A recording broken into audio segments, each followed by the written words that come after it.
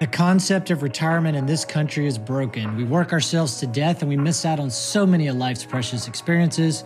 And as a certified financial planner and CPA here in Nashville, Tennessee, I'm committed to helping free others from this antiquated mindset using my 3-bucket approach to managing money and to find creative ways to live now and retire while you work.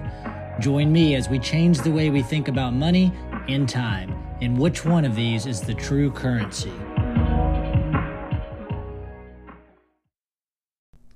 This is Miles Zuger, certified financial planner and wealth advisor at David Adams Wealth Group.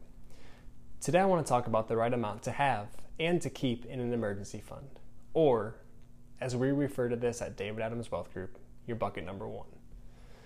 There is no right or wrong answer to this question. Often you might hear the right amount is 3 months of expenses or 6 months of expenses, but the truth is sometimes there's just a number that feels good.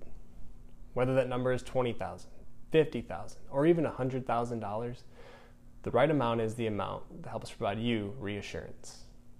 The purpose of your bucket number 1 isn't to make money or get rich.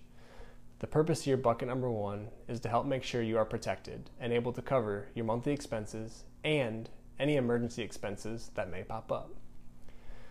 We often joke in meetings, tell us how long you're going to live and we will build you the perfect financial plan. We could make a similar joke with the emergency fund.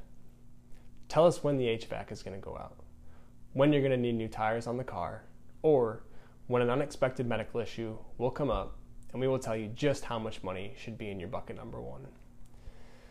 Although an emergency fund may seem boring compared to other investment accounts, when one of these unexpected events occurs, you'll be happy that you were disciplined enough to have a stable bucket number 1.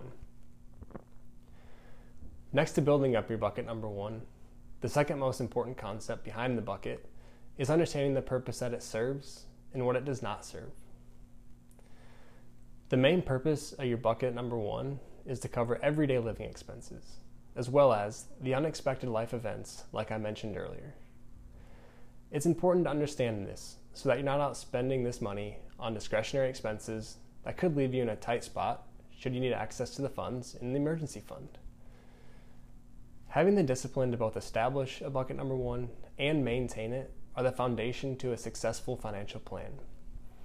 This isn't to say that you can't spend some of your hard-earned money on the fun stuff.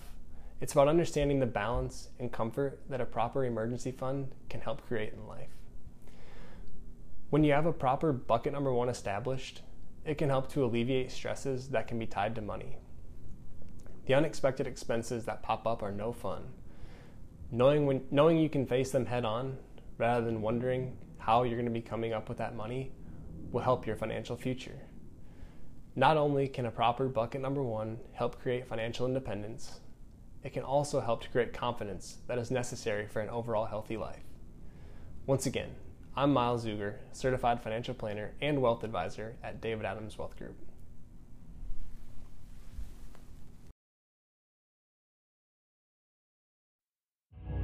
Thank you for listening today to Retire While You Work. I'm David Adams and hope you'll continue to listen as we discuss creative ways to manage your time and money.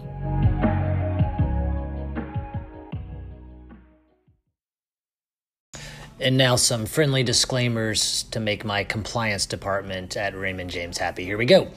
Any opinions are those of myself, David Adams, and not necessarily those of Raymond James. Expressions of opinion are as of this date and are subject to change without notice. The information contained in these podcasts do not purport to be a complete description of the securities markets or developments referred to in this material. The information has been obtained from sources considered to be reliable, but we do not guarantee that the foregoing material is accurate or complete. Every investor situation is unique, and you should consider your investment goals, risk tolerance, and time horizon before making any investment. Prior to making an investment decision, please consult with your financial advisor about your individual situation. Any hypothetical examples are for illustration purposes only.